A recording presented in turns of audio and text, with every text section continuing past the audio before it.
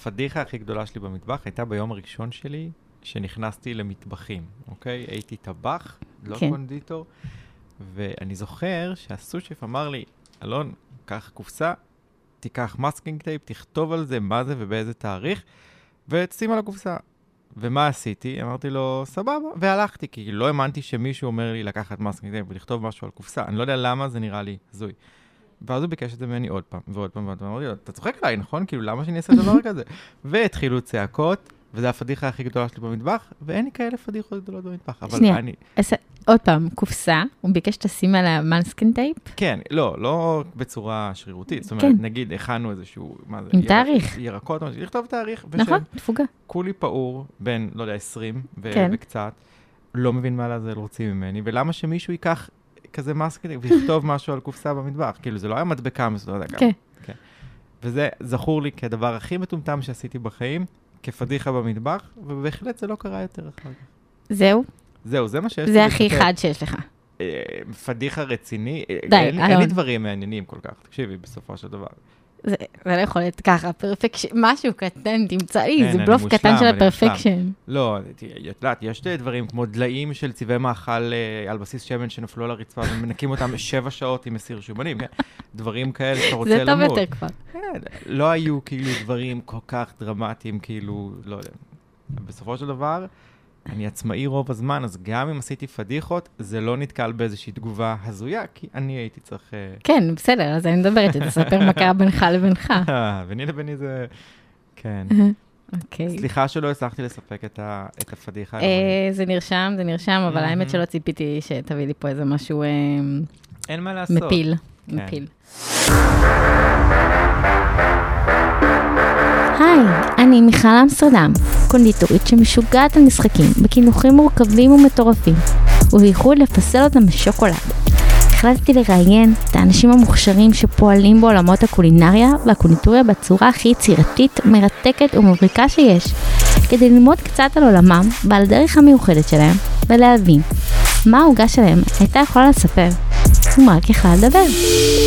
התחלנו.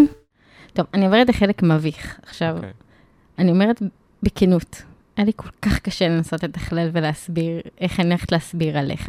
כי אני יכולה למלא 2 פרקים שלמים לנסות להסביר כמה דברים עשית. וואו, תודה. אבל אני אתחיל. זה מצמצם, כן? אז לא לצפות שאני אתפוס את הכל, אבל זה בגדול. טוב, אלון שבו. זה יהיה מביך, אגב, כן. כן, קדימה. אתה מוכן להתחיל לצפוס אדום. אני מתחיל להיות אדום, כן.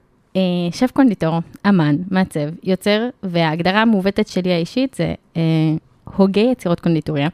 התחבר למטבח בגיל צעיר, מתוך סביבה קולינרית שבה גדל, קייטרינג אטלס, של משפחתו. שם היה מאוד חד לגבי החיבור והאהבה שלו לעשייה קולינרית. שיבטה אותו הישר למעבר לאזור מרכז, עבודה כטבח במסעדת השולחן, אומר מילר, והתגלגלות שנפתה אותו למקום העיצובי והמדויק יותר של לעבור לקונדיטוריה.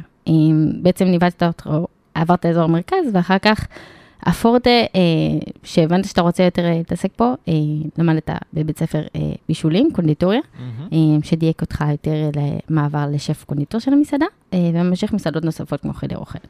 התחיל לזלוג ללימודים חיצוניים, רמז רפואה, שיניים, מה נסגר, אלון? זה קרה, בין היתר. כן.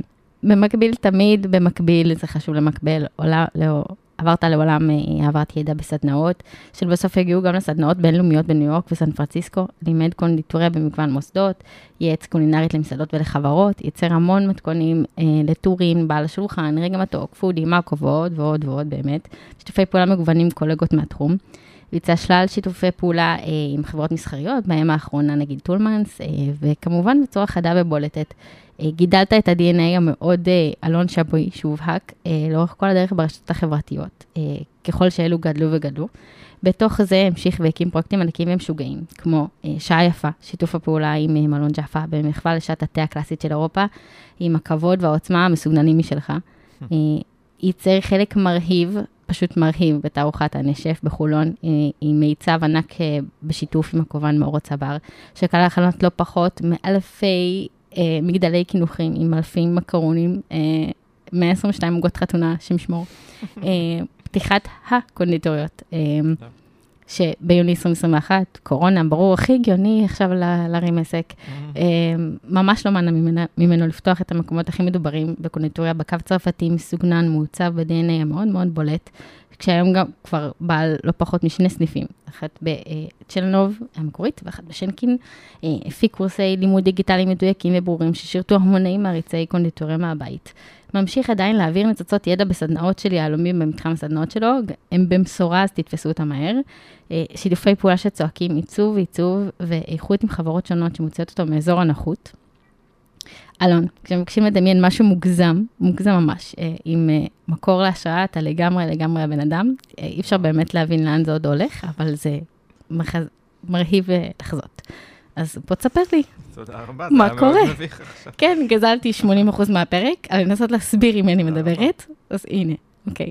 תודה רבה. כן, זה די כאילו overwhelming לשמוע את זה, כי אמנם זה קרה, אבל אני לא מרגיש שעשיתי מספיק דברים עדיין. אז המטרה שאני תמיד מתחילה בזה, זה כדי שנייה קלוט רגע. על מה אנחנו מדברים, ובעצם נכון שהתחיל, קצת יותר תספר לי על ההתחלה, בבית שגדלת. הרי גדלת בבית שכנראה מתעסקים פה הרבה באוכל. אתה יכול להסביר קצת על זה, איך אתה חווית את זה כילד שגדל בבית כזה? לגמרי, בשמחה. גדלתי בירושלים. זה חשוב להגיד כי זה משמעותי לתקופה, אבל גדלתי בבית מזרחי, מרוקאי, קורדי, זה אומר אוטומטית, סבתות, ארוחות שישי, בין אסירים, אוכל זה דבר נורא חשוב, אבל הדבר העיקרי שקרה זה שלמשפחה שלי, לאבא שלי ולאחים שלו, יש חברת קייטרינג בירושלים. הפעילו את כל הקפיטריות באוניברסיטאות בהר הצופים, בגבעת רם, ואולמות אירועים, אז אתה אמיתי גדל בין אסירים, זאת אומרת, אתה גדל במטבחים תעשייתיים, אתה מכיר את כל העובדים, אתה מכיר מלצרים, אתה באמת חי את הדבר הזה. וזה דבר שהוא בשגרה, אתה רגיל גם לבלות שם, אבל גם לאכול טוב בבית, וגם טיולים תמיד יתעסקו באיזושהי צורה בקולינריה, ואבא שהדבר היחידי שמעניין אותו זה רק להתעסק באוכל ובכלים ושטויות כאלה. אז obviously החיידק הזה נטמע בפנים, וכשאתה גדל ככה, אז זה מה שאתה מכיר. אתה אהבת יותר גם אתה לאכול, לגשת לזה, או שגם עניין אותך להיכנס איתם ביחד, כי אתה ראית עשייה כל הזמן במטבח, ליצור את המטבח, להכין את הדברים, גם במסות. קייטרינג זה עולם כאילו מאוד תובעני, ואתה יודע, עם מסות גדולות. מזה ספגת את זה? אני לא חושב שאתה מבין את זה כשאתה צעיר, מה זה אומר. אתה מכיר את הצלחת שאתה מקבל בסוף, או את הפיילה של האוכל, או מה שזה לא יהיה. אתה לא סופג את זה, אבל אתה סופג באופן כללי את האווירה של המטבח, את המקצוע ממש, את הקשיים של המקצוע גם, זה צריך לומר. אבל בבית זה היה בעיקר להתעסק בחומרי גלם שהם טובים, בטיפול טוב בדברים, לא שבקייטרינג לא, אבל פשוט שם זה במסות, זה שונה לחלוטין.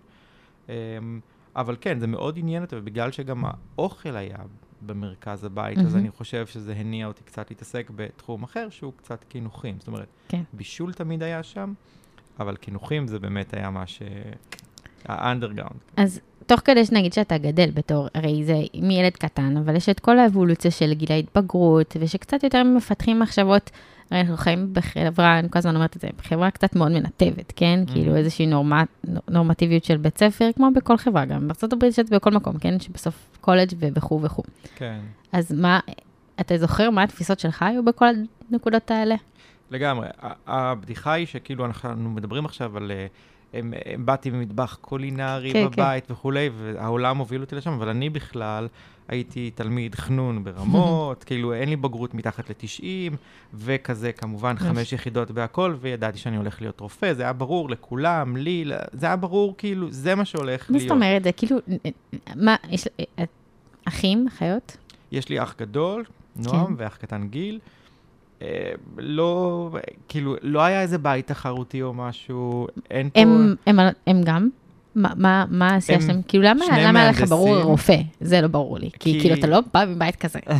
לפחות להורים אני מדברת, אתה מבין? לא, אני חושב שדווקא בית שבו יש חברת קייטרינג, הדבר היחידי שלא רוצים שתעשה זה להיות בתחום האוכל, כן. כן. והשאיפה היא, ואין מה לעשות, אני גם אחזור על זה שוב, זה בית מזרחי של פעם, לא ההורים שלי, הסבא וסבא. כן, כן. אז רופא זה איזשהו מופת, איזושהי שאיפה. בבית שיהיה רופא זה וואו.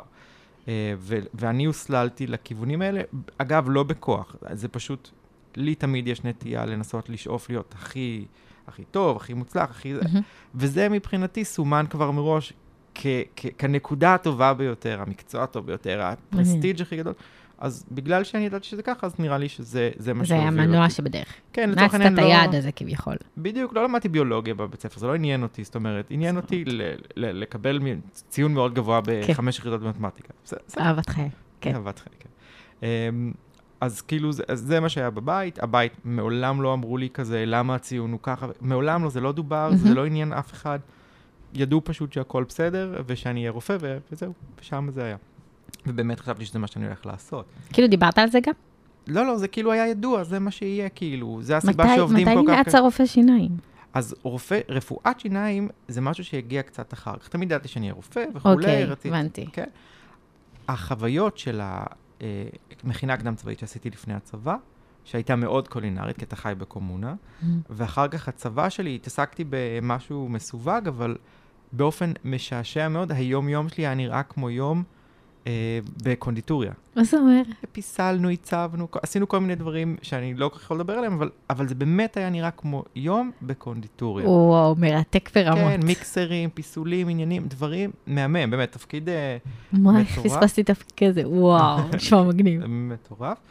אבל אני חושב שאלה דברים שעיצבו את החיים, יחד עם ההבנה של כמה קשה אפשר לעבוד, וההבנה שרפואה רגילה זה משהו שאולי כזה ישבש את חיי בצורה קיצונית, כי התחלתי להבין מה זה אומר, מה המשמעות של זה, ואז רפואת שיניים התחילה להיכנס לי לראש. אבל זה הגיע בשלב קצת יותר מאוחר. קודם כל רציתי לעבוד במטבח. אז בעצם חיית בתוך עולם מאוד מאוד קולינרי, באמת, בית אופף קולינריה בכל הרבדים, ובייחוד גם לא קולינריה של סבתא מבשלת טוב ואוכלים טוב, ואתה ארוחות חמות של משפחה, גם, אלא יש עסק משפחתי סביב זה, שזה משהו אחר, כן? זה נישה מאוד קשוחה. כן. ואתה סופג מזה לא מעט. אבל במקביל היה לך ברור קו מאוד ריאליסטי, במרכאות, מה זה מוכפלות כאילו נורמטיבי כזה של אתה הולך לנצנוץ של הנצנוץ, מה שזהר בעולמות ובערכים כאלה שגדלים לתוכם, המרקחת הזאת. ואז בעצם מסיים את הצבא ומה? מסיים את הצבא, חודש אחר כך מתחיל לעבוד במטבחים. זה היה המצב, זה היה לי ברור, עשיתי פסיכומטרי, רק בשביל לצאת לידי חובה. עזבתי את ירושלים, מיד לתל אביב, הגעתי לתל אביב, אני חושב יומיים אחרי שכבר מצאתי את הדירה בתל אביב, התחלתי לעבוד אצל עומר, במסעדת שולחן, כטבח. פשוט באת אליו ואמרת לו, אני רוצה לעבוד במטבח? מישהו ראה שהוא פרסם, היום אני מסתכל על זה, אומר, ברור שכולם פרסמו מה זה, אבל אז זה היה כאילו, וואו, הוא מסכים לדבר איתי, וואי, אולי הוא הסכים לקבל אותי לעבודה, וואו, הוא קיבל אותי לעבודה, איזה טירוף, איזה זה. ואז אתה נכנס לפס. נכנס לפס הקר, כן. כטבח, זאת ההתחלה שלי, חשבתי שבזה אני רוצה להתעסק בהתחלה, דווקא לא בקונדיטוריה. אני בדיעבד יכול להגיד ב3 או 4 חודשים שעבדתי שם בפס, הדבר היחידי שעשיתי כל הזמן זה להפות, כי זה היה לי נורא חסר. להפות איפה? כחלק מהעבודה בבית? בזמן שלא היה לי בבית, כי אתה עובד סביב השעון, וכל הזמן ברחתי לאיפה שהקונדיטורית במסעדה עבדה, ובאמת אחרי 4 חודשים מצאתי את עצמי מתחיל לעבוד שם. ביקשתי מעומר, הבנתי שזה לא בשבילי, היה גבול לאצבעות השחורות, ריח שום שיש לך ביד, זה קשוח, זה לא בשבילי, כן, אני צריך סביבה שהיא יותר אסתטית, יותר נקייה. יותר נקייה. איוש, כן. כן, ובאמת ביום הראשון או השני שעבדתי בקונדיטוריה, אמרתי, וואו, זה חלום, מה שנעשה עכשיו זה חלום, זה לא נחמד, זה לא מרגש בצורה של המטבח, אלא זה חלום. אתה באמת כל היום רק מתעסק בליצור את הדברים הכי יפים וטעימים בעולם, ואז הבנתי שאני כאילו באמת נמצא במקום טוב, זאת אומרת, במקום נכון. פשוט אמרת לו שאתה רוצה והוא אמר לך סבבה, תיכנס תעזור שמה? זה כן, כאילו זה היה סוג של תקשיב, כאילו אם כאילו אני לא יכול להמשיך פה, אם זה מתאים, אני אשמח. הבנתי. וכן. ושנייה אחורה לנקודה קצת אחרת, אבל השתחררת מהצבא, והסללת את עצמך כמובן לטופ של הטופ, ציונים סזיפיים, אני בטוחה שלא, מכירה אתה להוציא מ5 יחידות את הטוב שבהן, זה להוציא למעט בדרך, תקישקה, אבל איך החלטת בעצם לעבור כאילו למטבח, ומה עם מה עם הסיפור של הלימודים? אז זו נקודה שבאמת התעלמנו ממנה לחלוטין, אבל ב4 שנים האלה שבהן סיימתי את הבית ספר, אז הלכתי למכינה קדם צבאית ולצבא, השתניתי מאוד באופן טבעי. כאילו הבנתי שמה שבעיקר מעניין אותי זה להתעסק במטבח. זה מה שעשיתי בסופי שבוע שלי, בכל רגע פנוי שיש לי. רק על זה חשבתי, רק על זה דיברתי עם אנשים. כל טיול קולינרי היה רק סביב זה, כאילו זה הדבר היחידי שעניין אותי. ואת יודעת, מה שהרגיע את ההורים שלי זה להגיד, סבבה, תתחיל, תלמד אחר כך, הכל בסדר, תלך לקייטנה. אבא שלי, שנראה לי יכעס אם הוא ישמע את זה, אבל כשהלכתי ללימודים בבישולים בשלב בסוף, אמר לי, כן, כן, תלך לחוג שלך, וכן, אחר כך תלמד באוניברסיטה. וזה בסדר, הכל מובן היום, אני יכול להבין את זה, אבל ככה זה היה. ואני בראש שלי גם אמרתי, בסדר, סבבה, נתחיל. לא יתאים, נלך לאוניברסיטה, יש ציונים טובים, הכל בסדר. וזה באמת מה שקרה, כן? אני חושב מה זאת אומרת? כאילו, שנייה, אני מסדרת את הטיימליין, כן? השתחררת מהצבא, תוך כדי בצבא קיבשת את זה שאני לא רוצה שנייה להתחיל ללמוד, אני רוצה לעסוק בדבר הזה. בדבר הזה שאני חי אותו בעצם, לגמרי חי אותו. במחשבות, בעשייה, בסופשים, בכל זמן שאני יכול, ואני לא חייב את השעת שינה הקטנה שיש לי בלילה, כי זה כנראה שעל זה אתה חי. ואז התחלת לעבוד אצל עומר, במטבח, הבנת שידיים שחורות ושום, אתה פחות מעדיף בידיים, מעדיף קצת יותר שוקולד ובצקים. אז עברת להיות קונדיטור, ואז שם מה? ואז שם, אני חושב שבחצי שנה הראשונה התעסקתי בלעבוד, וללמוד ולספוג, עבדתי עם קונדיטורית נהדרת שקוראים לה ליאור גרבי, והיא לימדה אותי המון. עכשיו, את כל הבסיס שלי למדתי ממנה, ואחרי חצי שנה אמרתי, אוקיי, מדהים, בוא נלך ללמוד את זה. לא הרגשת שאתה יודע מספיק? כאילו רצית לבסס את זה באיזשהו, הלך לחשוב יותר התעודה, או יותר איזשהו החוג המסגרתי הזה שייתן לך יותר מידע? לא, רציתי ללמוד עוד. רציתי ללמוד עוד. גם צריך להגיד, עבדנו במסעדה, עשינו כינוכי מסעדה, ויש המון נושאים שלא נגענו בהם, ורציתי ללמוד. מעבר לזה, אני באמת מאמין שצריך ללמוד. זה טוב, המסגרת הזאת עושה בסיס. גם כל קונדיטור שמגיע אליי, אני תמיד אומר לו, לך, תלמד. זה חשוב. זה לא הכרח, זה פשוט מאוד מפתח אותך. אני מאמין בזה לפחות. כן, כן. עכשיו, הלימודים יומיים בשבוע, ולכן יכולתי להמשיך לעבוד בכל התקופה הזאת, אז גם המשכתי לעבוד, ונראה לי כמה בערך, זה קצת יותר מחצי שנה הלימודים הזה, אז זה חצי שנה אחר כך כבר ליאור החליטה לעזוב, ותפסתי את המקום שלה. אני חושב שבסך הכל עבדתי בשולחן נטו, בלי ללמוד תוך כדי או משהו כזה, בסביבות 2.5 או 3 או משהו. שזה ממש ממש לא מעט. זה לא מעט, אבל נהניתי מזה בטירוף. התפתחתי מזה בצורה שהיא יותר דופן. מבחינת מה? איזה היבטים של הפיתוח מתכונים, של להבין מה אוהבים, מה לא אוהבים, לפתח את מה שאתה אוהב? פיתוח מתכונים מגיע יותר מאוחר באופן טבעי. קודם כל זה ללמוד לעבוד, ללמוד את המקצוע, להבין חומרי גלם, להבין מה זה לצלחת, להבין מה הלקוחות רוצים, אבל חלק גדול מהאינטראקציה עם עומר גם הייתה סביב כל הנושא של אינסטגרם שבדיוק התחיל. הוא ממש היה בהתחלה, זה היה קצת לצלם דברים, לראות איך זה מתקבל באינסטגרם, ולהבין מה קהל באמת רוצה. ראית מה הוא עושה? מה הכוונה פה הלמידה של שניכם? עומר היה משתף הכל באינסטגרם. כן. וגם אני התחלתי בעקבות דבר הזה, ועומר נורא דחף את זה, ושיתף את זה וכו', וזה כאילו יצר לי איזשהו קהל ראשוני, שיכולתי לחשוף את הדברים אליו. ואז זה נורא יפה לראות, יש אינטראקציה שלך עם הקהל, זאת אומרת, אתה מפרסם משהו, אתה רואה איך הם מגיבים, אתה מבין פתאום... לוק פידבק. בדיוק. ואתה גם לומד קצת לצלם. זאת אומרת, כל הדבר הזה שאנחנו חיים בתוכו עכשיו, אז לא היה מובן מאליו בכלל, והוא נוצר. וזה היה מרתק, וזה היה מעניין, וזה גם עוד איזשהו אספקט, כאילו שדרכו הכרתי אנשים חדשים, והכרתי פרויקטים חדשים. אחד הדברים הכי גדולים שעד היום אני מודה עליהם, זה שמישהי בשם ריבקה פתחה איזשהו מיזם קולינרי, שבו היא הפגישה שפים בבתים של אנשים, לעשות או ארוחות או סדנות, דברים כאלה. ומשם התחלתי לעשות סדנות. זאת אומרת, היא פנתה עליי דרך האינסטגרם, כי ראתה את הדברים שעשיתי באינסטגרם, הציעה לי לעשות את זה. ואז פעם ראשונה שהעברת, כאילו העברת איזשהו סשן של סדנה, של לבוא להעביר את הידע שלך. בדיוק, זה היה נגיד אחרי 2.5 שעבדתי, תוך כדי עבדתי במקביל, וזו פעם ראשונה שזה קרה. זה היה מאוד מרגש. מה בעצם? פחדתי כמו, אני לא יודע מה. ההתרגשות כאילו לעמוד ולהעביר את הידע? כן, עוד פעם, זה ניסיון חדש, אתה אף פעם לא בטוח אם אתה מספיק טוב בשביל להעביר ידע, אתה לא יודע איך זה יתקבל אצל אנשים, אולי זה יהיה להם קשה מדי, אולי זה ישעמם אותם, אתה לא יודע כלום, כי הכל בעצם חוויה ראשונית.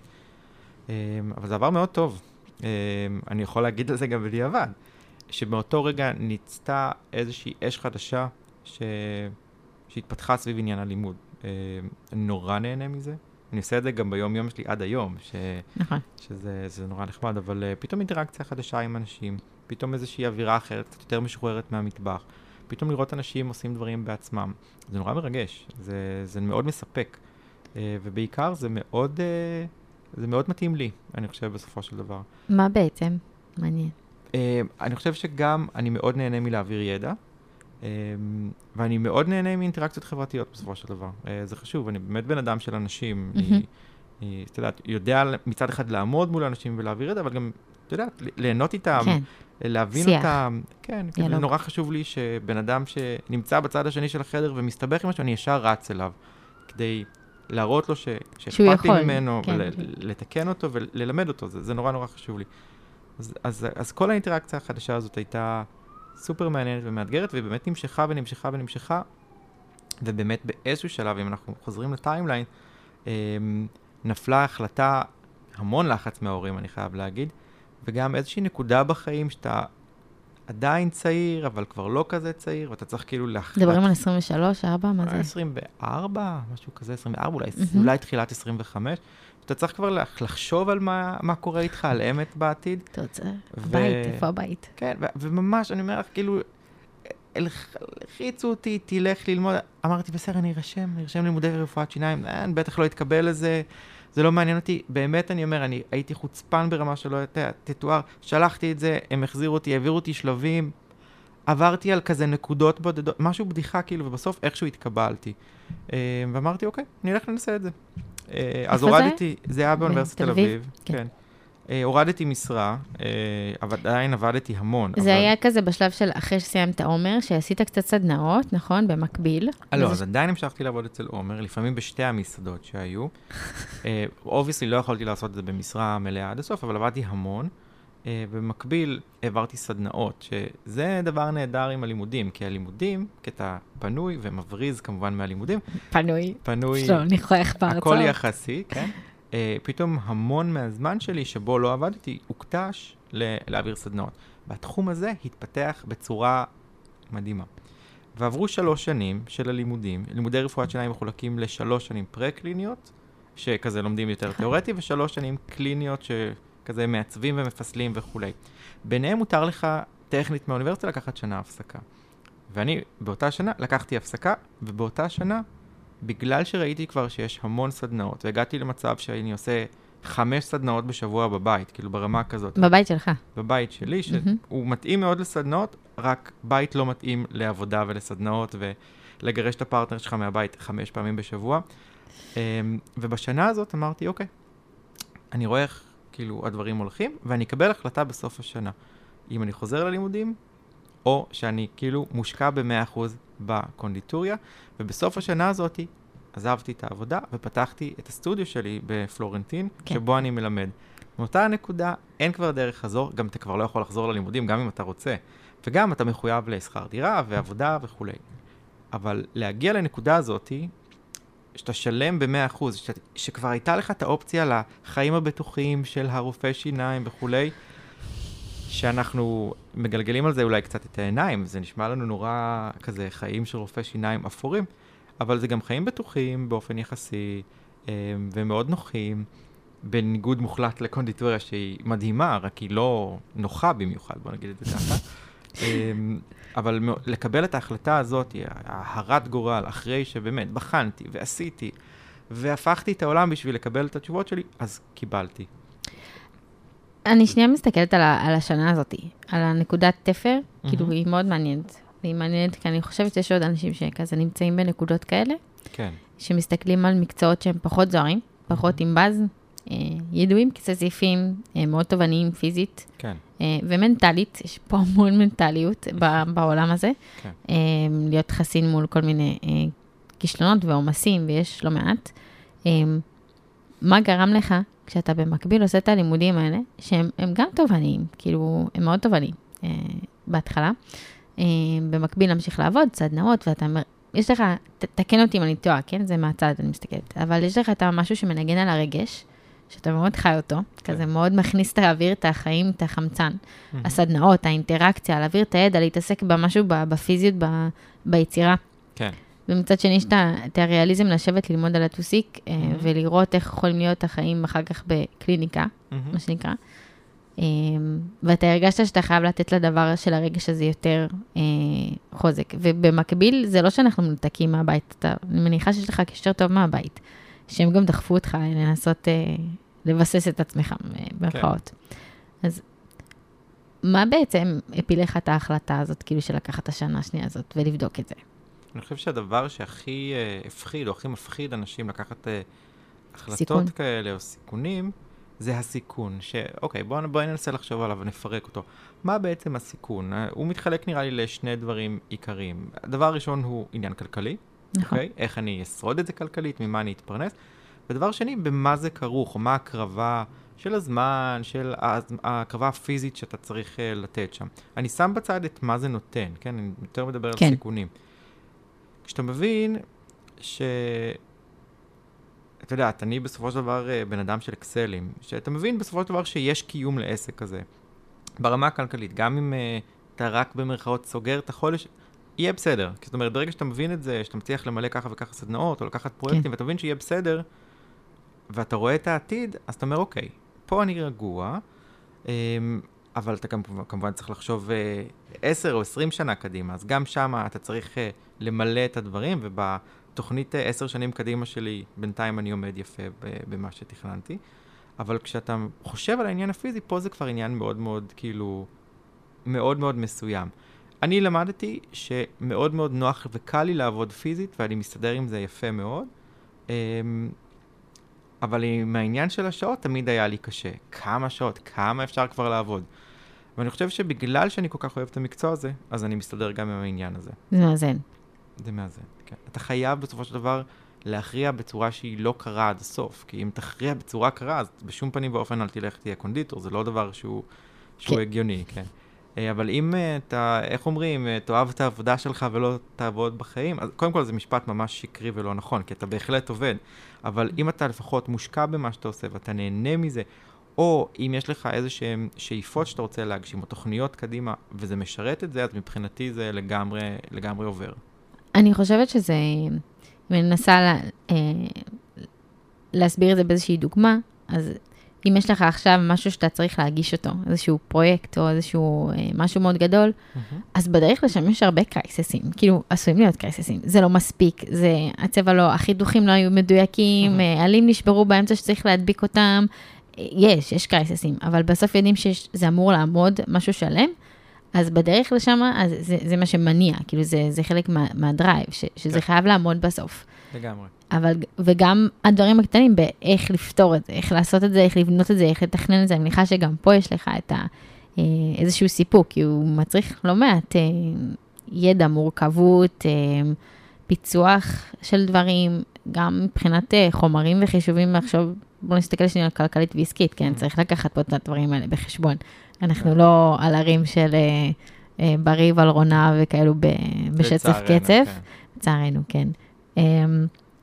אז זה יותר, מה שאני מתחברת פה זה שיותר, כשאתה אוהב משהו, אתה לא שם לב שאתה יכול לעשות אותו המון שעות בלי לשים לב. יצא לי נגיד ביום ראשון לעבוד על איזשהו משהו, שאחרי זה שיוקח לי קצת זמן. היא בקטנה, כי זה די פשוט, זה סימפל. אבל מצאתי את עצמי, מתחילה את זה בראשון בבוקר מוקדם, ומסיימת ב-12, 11. כן, את לא כל כך נורמלית, אני חייב להגיד. את מסוגלת לעבוד על דברים נורא ארוכים, כן. כן, אבל זה כאילו, אתה פשוט רואה את זה נוצר, כן? ובאמצע יש צרחות שזה אומר, יואו, זה מגניב. אז כאילו, אז זה מאוד מובן, הדבר הזה שהפיזיות יכולה להתאזן ברגע שיש לך איזושהי מנטליות חזקה. וזה מה שמרגיש לי שמנווט את זה. אבל איך פה אתה לוקח את זה לא מובן מאליו לתכנן מה שאתה אומר, עכשיו נגיד, לעשות אקסלים של 10 שנים קדימה. איך אתה יכול לדעת את הדברים האלה? כי לא, אקסלים הם לא של 10 שנים קדימה, הם של אותה תקופה, אבל מה שכן, ב10 שנים קדימה, שאתה צריך, ואגב, בכנות אני אגיד שרוב האנשים, או כל האנשים לדעתי צריכים לעשות את זה, לשאול את עצמם מה אתם רוצים, או איפה אתם רואים את עצמכם עוד 10 שנים קדימה. להוציא הצידה דברים כמו אולי ילדים שיכנסו לתמונה, מה מעניין אתכם בסופו של דבר לעשות. ואני חושב שזה מאוד עוזר, א', כדי להתפקס על מה בא לך לעשות בעתיד, אבל גם כדי, נגיד, אחד הדברים שהטריד אותי זה, אוקיי, היום אני כשיר לעמוד 20 שעות ביום ולעבוד, ולצערי זה קורה, אבל אולי עוד 20 שנה יהיה לי מאוד קשה. אז איפה אני רואה את עצמי, אז למשל, אחד הדברים שכאילו הרגיעו אותי, זה שבראש שלי ראיתי באמת עסק של קונדיטוריה שכבר יכול לתפעל את עצמו, או אולי איזשהו בית ספר. זאת אומרת, פרויקטים בעתיד שיוכלו בעצם גם ברמה הפיזית לאפשר לי לעשות אותם. ואם הייתי אומרת מי, אוקיי, כל יום אני הולך עכשיו להעביר סדנאות, או כל יום אני הולך לייצר עוגות, בעוד 20 שנה, אז היה לי קצת כנראה קשה יותר לדמיין את זה קורה. צריך שאיפות, גם אם הן גדולות, צריך כאילו שהן יהיו מול העיניים. כן, אבל אני רואה שגם אתה בעצם גם המטרות או היעדים שאתה בוחר לעצמך, הם גם משלבים בתוכם, אתה מכשיר, זה נשמע כזה, אבל אתה מכשיר דור עתיד של קונדיטורים, שאתה ממש מקנה להם, אתה גם נותן להם את היכולת ביטוי ביחד איתך, אני מניחה. כן.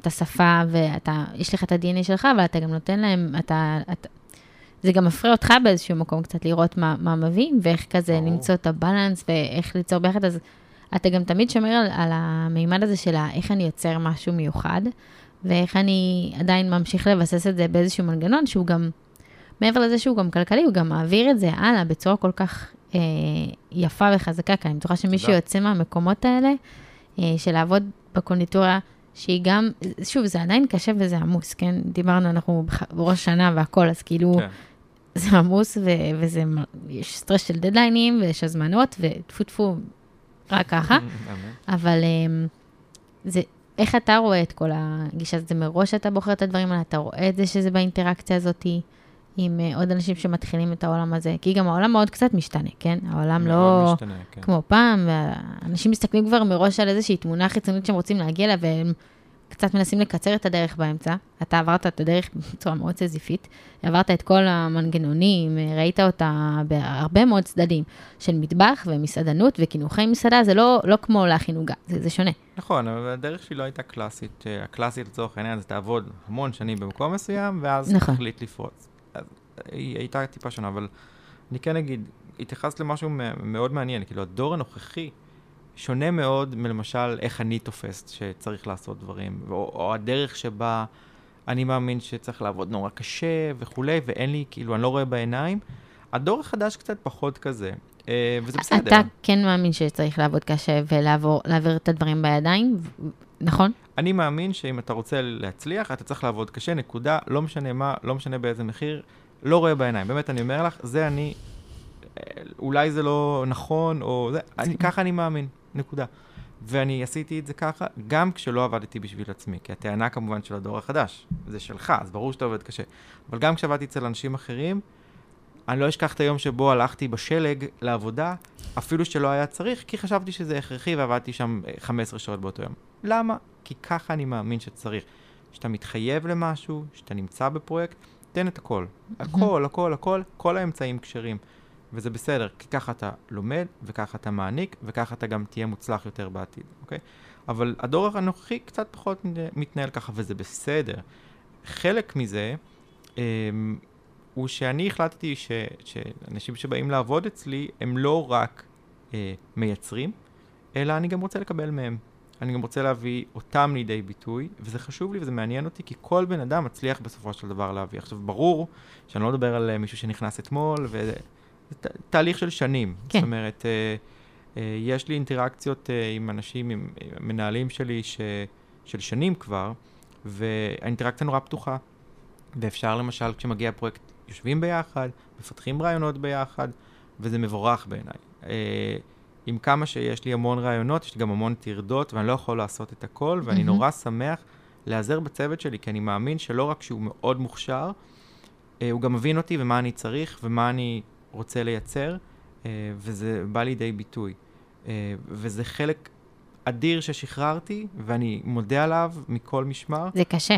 זה קשה, כן. כי אני לא בטוחה שאתה אדם שהיה רגיל לשחרר ולתת לאנשים אחרים לעשות את אותך, כאילו להעביר את זה הלאה במוצרים שלך, וזה קשה לשחרר. זה גם העובדה, זה כמה רבדים פה מורכבים, של גם איך לנהל עסק, איך אתה באמת מכניס אנשים תחתיך וגם סומך עליהם. כן. וגם יש פה טעויות, יש פשלות, גם להתמודד עם פשלות, כי אנחנו לא תמיד הכל יצא מושלם, כן? זה סתם, זה הלכות בקמח, זהו השם. אבל כאילו, איך מצאת את עצמך שאתה מבין מה הנקודה שאמרת, אני חייב להכניס, כי אני רוצה להגדיל את זה. אני רוצה לשחרר שנייה מהעומס הפיזי שהוא רק עליי, אני לא יכול להחזיק את כל הקונדיטוריה לבד בעצמי. ואיך אתה גם, שוב, לבחור אנשים שנעים לך ויש לך איתם, פידבק זה לא תמיד 100%, כי יכול להיות שנכנס מישהו והוא לא בדיוק מסתנכרן עם הצוות. כי זה ככה, זה בכל הסוג של עבודה או צוות, עבודת צוות, יש תמיד משהו חרוזים שונים שצריכים להתסקד. לגמרי. קודם כל אני אגיד שכשעברתי לפתוח את הקונדיטוריות, אופן העבודה והעומס שהתפתח בעקבות זה היה שונה מכל מה שהכרתי, עמוס בצורה משוגעת. בקטע של לספק, להביא תפוקה? להביא תפוקה לחלוטין, להביא יצירתיות, להתעסק פתאום באלפי רבדים שלא התעסקתי בהם לפני. לטוב ולרע, אגב, צריך לציין. וכשאתה פותח דבר כזה, אתה באמת מבין באופן חד משמעית שאתה לא יכול לעשות את זה לבד, ולצורך העניין, עד אותו הנקודה, הצלחתי לעשות כמעט הכל לבד, ולנהל חיים די שפויים, אולי עם עובדת, חצי עובדת, וזה היה פרפקט.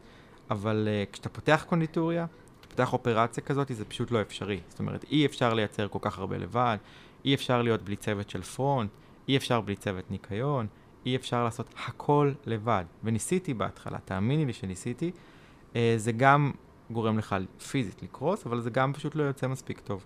כי אתה צריך צוות שיתעסק עם הדברים האלה.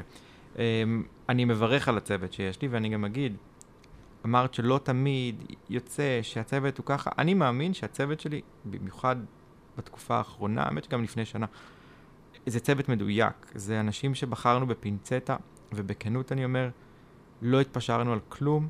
זה זכות. וזו זכות.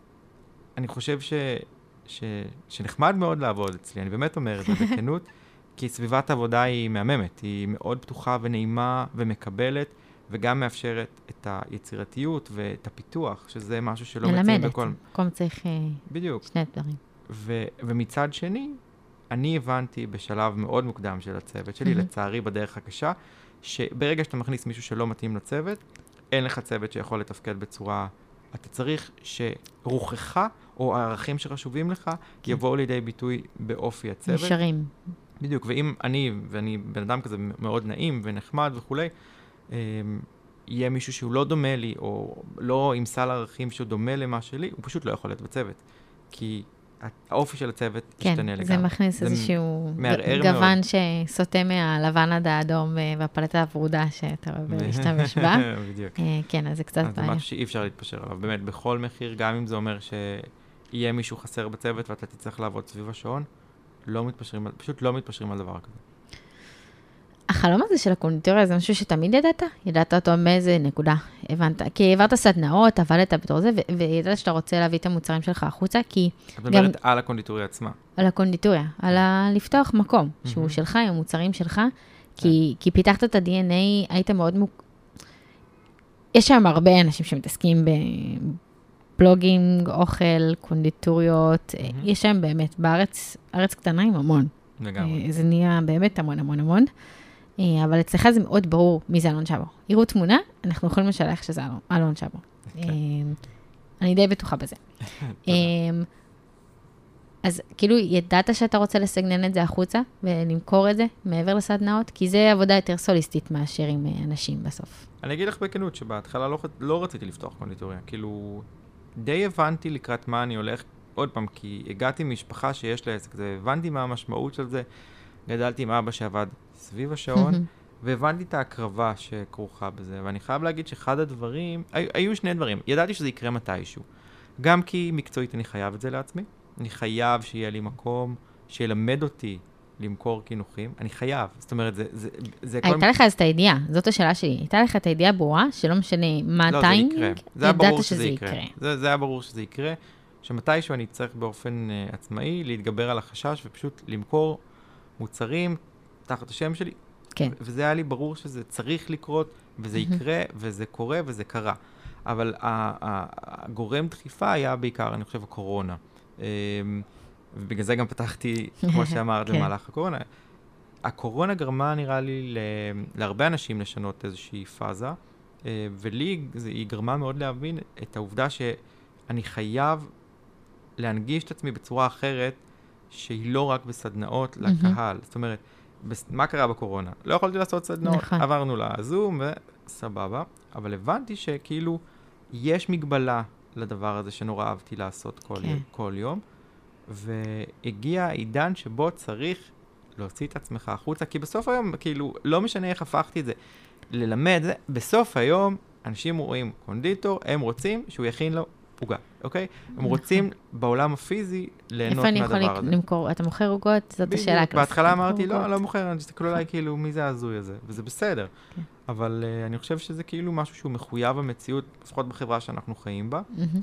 ואני חושב שבגלל שיש לי המון שאיפות לגבי מה אני רוצה לעשות בעוד הרבה שנים, שלא בטוח אני רוצה עכשיו לדבר על זה, אבל אני הבנתי שזה משהו שחייב לקרות, גם ברמה המקצועית וגם באופן כללי. זאת אומרת, אתה חייב להנגיש את עצמך באיזושהי צורה.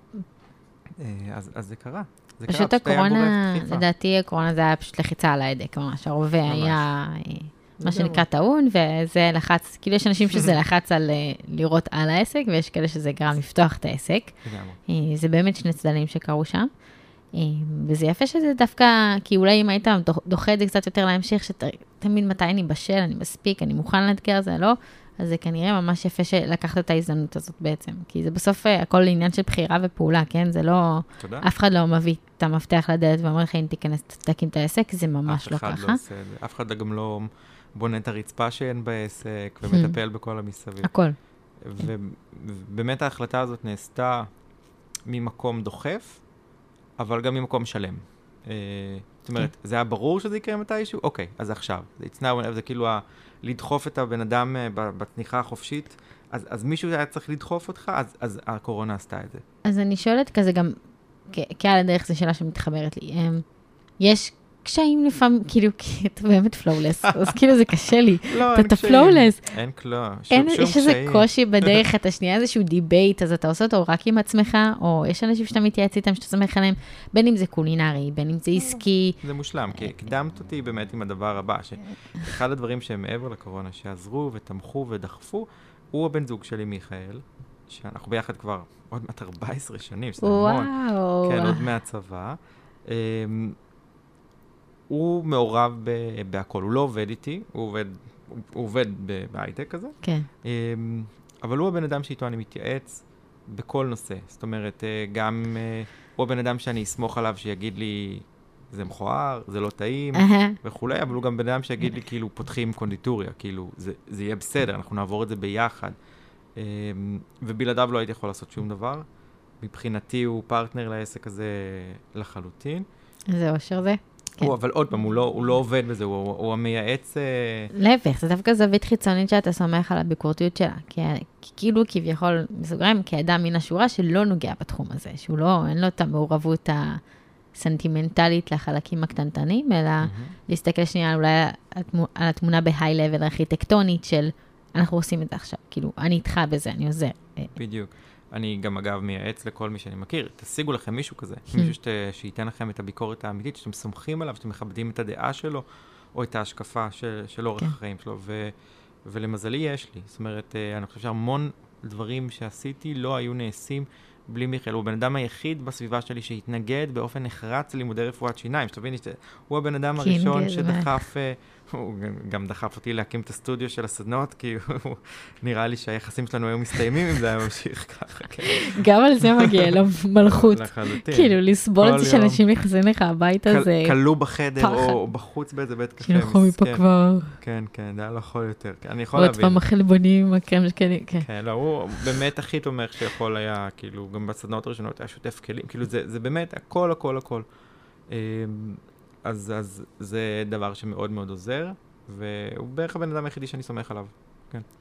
ועכשיו, כשאתה בוחר יש לך מנגנונים כבר שעובדים, אנחנו כבר ב-23, עוד מעט 24, שמשמור, העסק כבר עובד, כן? ב-21. אמרת לי בין 23 או 4? לא, 23, שנת 23. לא, כן, כן, לא, אני לא, כן, אנחנו כבר לא שם, גם אני לא. כאילו שנת 24, כבר תכף באמת לא מעט זמן, כבר יש לך את המנגנוניות, אתה רואה כבר את איך עובדת היצירה, איך הגדילה, יש לך את המפת חלומות חזונות, מה שנקרא, צפה פגיעה. איך אתה בוחר, נגיד, את הפרויקטים כמו שאת, או נגיד עכשיו כל הדברים שקשורים יותר דווקא לפן עיצובי, בין אם זה התערוכה בחולון, שהיא באמת פרויקט כל כך מדהים ומרתק. זה סטייל כאילו, זה שנייה מוזר, אבל כזה ביונסה בפרויקטים. גרנדיוזי ומהודק ומוקפד ומלא מלא בפרטים קטנים ובעבודה ולעבוד ולהקים כאילו את הצוות שסביב דבר מאוד אינטנסיבי, שגם צריך לעשות את הדיזיין, את העיצובים, וגם להבין איך זה, כי זה דברים שלא עשית לפני. כמו שאני עכשיו בוחרת את הפרויקטים שאני רוצה להכין אותם, זה דברים שלא עשיתי אותם לפני. אני חושבת שאני יודעת איך הם ילכו, ואז כשאני מתחילתם, זה לא בכך אומר שהם באמת הולכים ככה. ואז תוך כדי צריך לעשות איזושהי פיתוליות. אני לא יודעת אם זה באמת ככה אצלך עובד בפלואו, אבל זה דברים שלא עשית אותם לפני, ואז איך אתה בוחר להתחיל אותם, איך אתה ניגש אליהם, מה, אתה רוצה דברים משהו שבאמת גדולים שמאתגרים אותך, הרי זה מוציא ממך יותר כשזה משהו מאתגר. לגמרי. כן, כאילו, קודם כל אני אגיד שהפרויקט בחולון היה פרויקט חלומות, אבל זה באמת היה כבוד להציג שם ברמות. אני חושב שבסופו של דבר אתה מביא איתך סל של דברים שאתה יודע לעשות, ואם אתה יודע גם להקרין את זה החוצה, זאת אומרת, מה מעניין אותך, באיזה תחומים אתה יכול לגעת, מה עולם הערכים שאתה שואב ממנו, ואתה מצליח להוציא את זה החוצה, אז אנשים בתחום, או אנשים בתחומים שונים, יכולים ליצור איתך אינטראקציות, ואז רעיונות חדשים מתבשלים. זאת אומרת, לא כל פרויקט, אני בכלל יכולתי לגרום לו לקרות. זאת אומרת, התערוכה בחולון בוודאי שלא, זאת הייתה יערה קידר שפנתה אליי, כי היא ראתה ככה וככה וככה דברים, התעניינות שלי באופנה, ובאופן כללי, אסתטיקה של כינוכים, ומשם הגיעה פנייה. אגב, תודה לאינסטגרם, כן, שאחראי על הרבה דברים. אבל זה נכון, זה חלק מהפעילות הענפה שלך, זה שאתה מבין לי שאתה צריך לפעול שם, זה לא... בדיוק. זה לא היינו-הך, גם זה לא היינו-הך לדעת לעשות משהו אחד מאוד טוב, וגם להעביר אותו בצורה טובה החוצה. זה כמו שלא כל אנשים שיודעים לעשות עבודה טובה, יודעים גם ללמד אותה. נכון. זה דברים שונים. גם. אבל מעבר לזה, יש פרויקטים שפשוט בתור קונדיטור חלמתי לעשות. זאת אומרת, לעשות שעת, אחרי שאתה יודע, טיילתי באירופה וכולי, וראיתי והייתי בדברים כאלה, אז אתה אומר, אוקיי, שעת היא הבמה הכי גדולה ומרשימה לקונדיטור, חוץ מנניח, אתה יודעת, מסעדת כינוכים, כי התחילו להיות דברים כאלה. להציג את מרכולתו בצורה הטובה ביותר, זאת אומרת, החיבור עם הג'אפה, אגב, מטורף, אבל הוא נעשה בגלל התערוכה בחולון, כי היחצן של התערוכה בחולון הוא גם היחצן של הג'אפה, אופסה, קונקשנס. קשרים.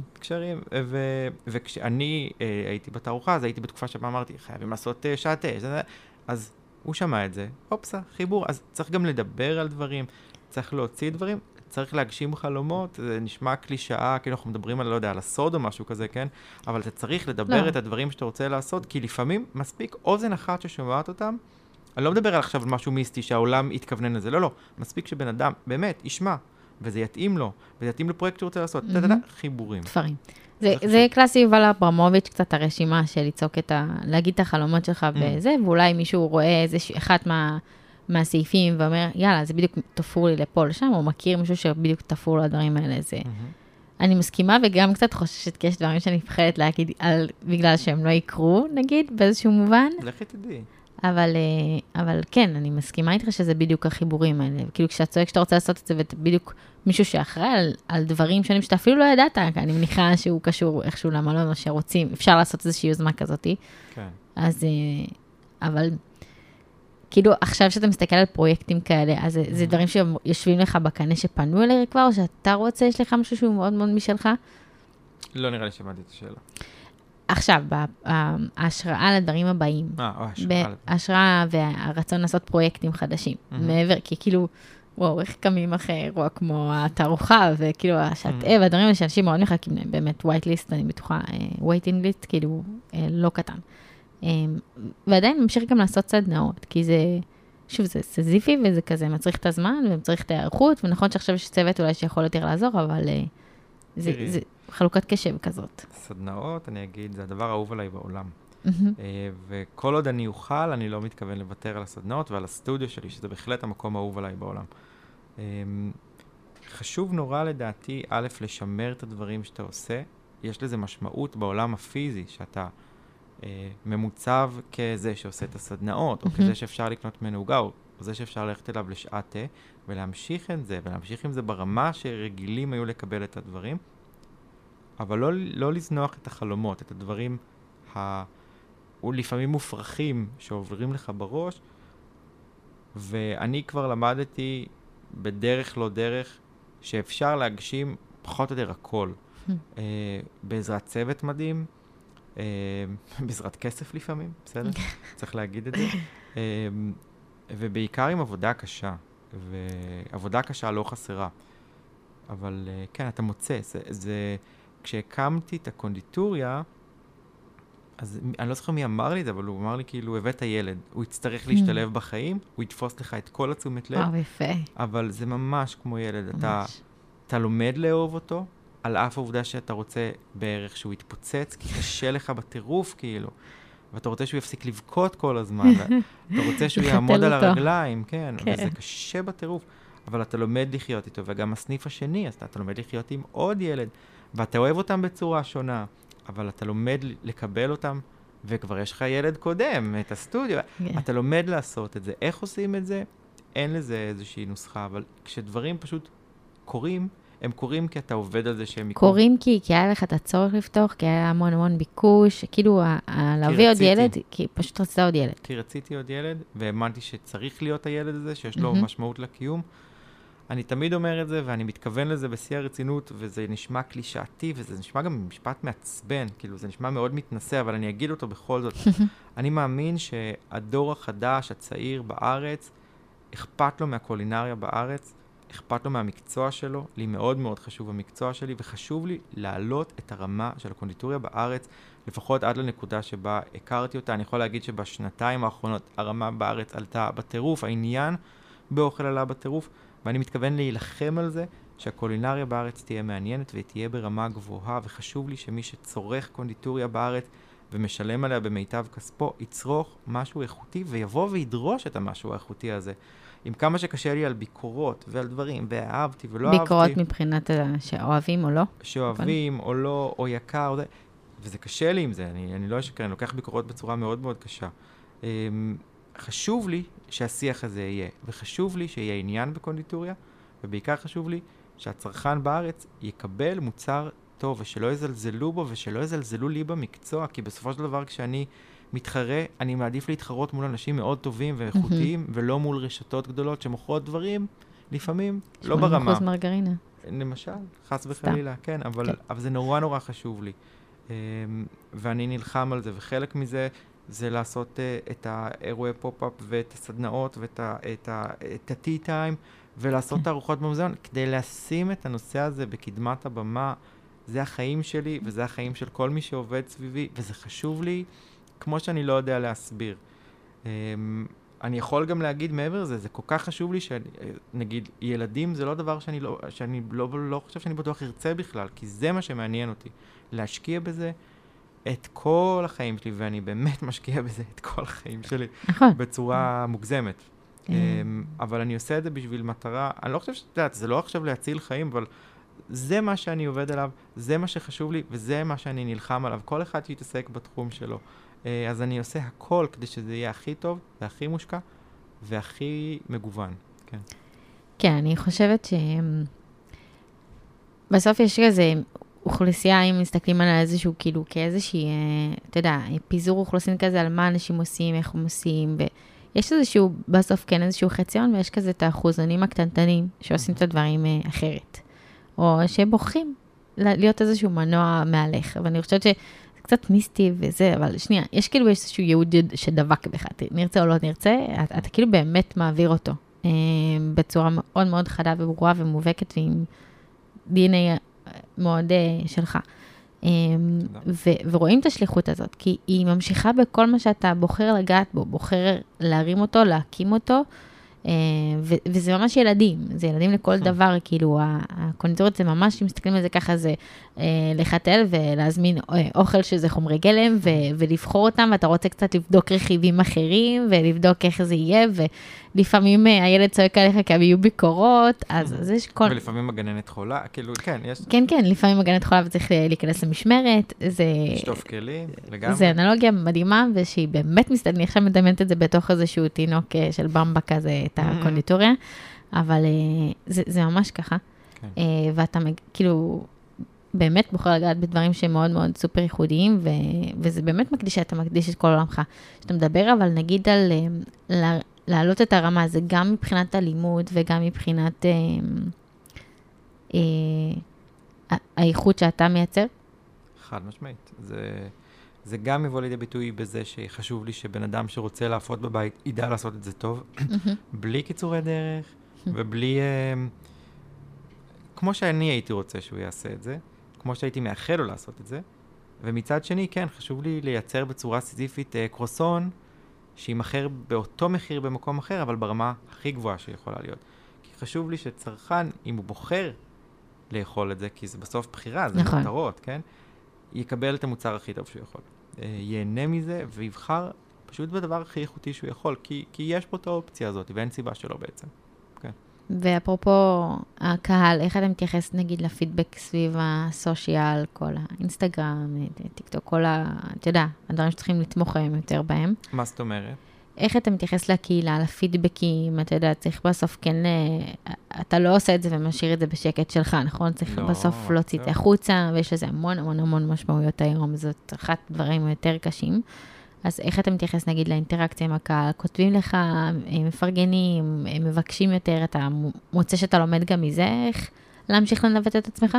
לגמרי, מה שמקסים לראות שכל השנים האלה שבהם אנחנו עובדים, יש אינטראקציה מדהימה עם הקהל, על בסיס, כמובן, על בסיס יומיומי, המון הודעות, והמון תשובות. אני מצד אחד מדבר על כזה תגובות, הייתי אצלך, והיה לי ככה וככה, וזה כאילו, דברים כאלה שהם כל כך מרגשים, זה ממש הדלק שלנו, וכמובן להגיב על זה וכולי, כי זה נורא חשוב לי להגיב על כל דבר. מצד שני, למשל, כשאני מסיים סדנה, אז אני תמיד אומר ומתכוון לזה שאם יש לאנשים שאלות, שיכתבו לי באינסטגרם, כי אני עונה, ואני עונה. על כל דבר אני עונה. וגם אם זה קצת לוקח זמן, זה קורה. וגם אם יש ביקורות או דברים לא טובים שקורים, חשוב לי, ברמת החשוב לי, אני מתבאס על זה חבל הזמן, כן? אבל חשוב לי לדעת מהכל. חשוב לי לדעת שמשהו לא היה בסדר, שמשהו... חשוב לי לדעת... כי ככה אתה גדל, כן? זה השיפורים, זה חייב לדעת. ולא הכל רק דברים מתוקים וטובים, ואם אין ביקורת, אז לא צומחים למקום טוב. זה חלק מהעניין. ואני באמת מאמין וסומך על הקהל שיהיה אמיתי וירגיש בנוח גם להציף את זה כשצריך, כן. כן. אז זה כזה, אני אנסה להיכנס, למרות שיש עוד הרבה דברים שאני יכולה לשאול, אבל שאלה כזאת די מדמה המון כסף, כמו שדיברנו. $30 מיליון, קרי, חברי הטוב, מה אתה עושה? עכשיו נתת לך, ככה. $30 מיליון? בוא, וואו. נראה לי שלתאילנד. אוקיי. לא, לא. לא, גם, זה גם, כאילו עכשיו בשלוף, הראשון שואל. לא, לא. יש כמה דברים, אבל אני חושב שהדבר הכי גדול שהייתי עושה עם כזאת כמות של כסף, הייתי מקים בית ספר, שהתייחסו אליו כמו תואר. לא רק בית ספר קולינרי מקצועי כמו שאנחנו מכירים, אלא ממש משהו שישלב את המקצוע כתואר. אומנות גם, עיצוב, דיזיין. בדיוק, זאת אומרת, כמו שמתייחסים לצורך העניין בבצלאל, לקרמיקה וזכוכית, זה לדעתי התואר הכי מקביל לקונדיטוריה שיש, לתואר של 3 או 4 שנים, סיזיפי, ולומדים מלא דברים בתיאוריה. אני גם חושב שהתחום הזה ראוי להכרה ולהתייחסות כזאת. כלכלי, עסקי, מודלים, כל הדברים. אין סיבה שלא תלמד שיווק וצילום באופן מקצועי, יחד עם עבודה מקצועית בקונדיטוריה, ואולי קצת לימודי כימיה והיסטוריה ותרבות. למה? אני לא מצליח להבין את זה. אני יודע שזה הולך להיות, אני מאמין שזה יקרה יום אחד, כן? גם בלי 30 מיליון שקל שמישהו יעניק, אלא עם השקעה של מישהו מהמדינה דווקא. אבל אני חושב שזה צריך לקרות. אני באמת חושב שהתחום הזה... אני באה ללמד. קדימה, את מוזמנת, את תהיי נהדרת, כן. אבל זה תחום שפשוט צריך לקרות. ולראיה, זה מקצוע שעובדים בו המון אנשים, ומכניס כסף להם ולמדינה, וצריך גם להתייחס אליו ככה. וואו, זה האמת שזה מדהים. אני כבר רואה כזה את הלוגו של הבית ספר, זה ממש קל לי לדמיין את זה. זה לא נשמע לי כל כך רחוק, ואני ממש ממש ממש מסכימה איתך לגבי התואר, כי זה משהו שאני מכירה פשוט את המנגנונים, את התואר המורכב שיש כזה בחול, אלן דוקס למיניהם, אז יש להם את התארים האלה שנוגעים בכלכלי, בעסקי, במודלים, בשעות של דיזיין, ובנייה ביחד, ולהבין ולגבש, ואיך עיצוב ושיווק ופרסום, שזה בסוף זה כל האינישטיב, אתה לא יכול רק לבוא ולעבוד במטבח אם אתה רוצה להרים משהו. זה מה שאני עושה היום, זאת אומרת, אף אחד לא לימד אותי לעשות את זה. אני למדתי תוך כדי תנועה, ועשיתי את כל הטעויות האפשריות, רק בשביל לקבל את הכאפה של להבין איך עושים את זה כמו שצריך. אבל למה בעצם אף אחד לא הראה לי או לימד אותי, או דיבר איתי על זה? עזבי, מישהו... קונדיטורים שלי יודעים לעשות אקסל, כי אני מכריח אותם לעבוד עם אקסל. את מבינה, למה אף אחד לא מלמד? כאילו, אני יכול להתערף, אנחנו נעצור את זה ככה, כי אני עוד רגע אשתגע מהדברים האלה, וזה נורא חשוב בעיניי. זה מדהים. ואני חושב שצריך להתייחס ברצינות כזאת למקצוע שלנו. נקודה. כן. מהמם. אז שאלה אחרונה, שלוף מהבטן מהר כזריז, עם ההוגה היפה הזאת, עם הצבעים, פלטת צבעים, פרוסה לפניך, עבדת עליה שעות, לסדר אחד, אתה. הייתה צריכה לדבר, מה הייתה אומרת? מה הייתה אומרת? תעזוב אותי. כל כך הרבה שעות. תעזוב אותי. שחרר. כן. וואי, אלון, תודה ענקית. היה תענוג מרתק, ואני כבר רואה כזה את הכיוונים הבאים, מחכה בציפייה ענקית. תודה עליך, כי אתה באמת שעוזר פה משהו שכיף להסתכל עליו, וכזה אישית אני מסתכלת על דברים שמאוד מאוד רוצה לגשת עליהם, אז זה דוגמה טובה. לא ללכת על הקווים, ללכת על גחלים, ללכת מה שלא עושים היום. תודה ענקית. תודה לך ותודה שאירחת אותי. כבוד. Thank you.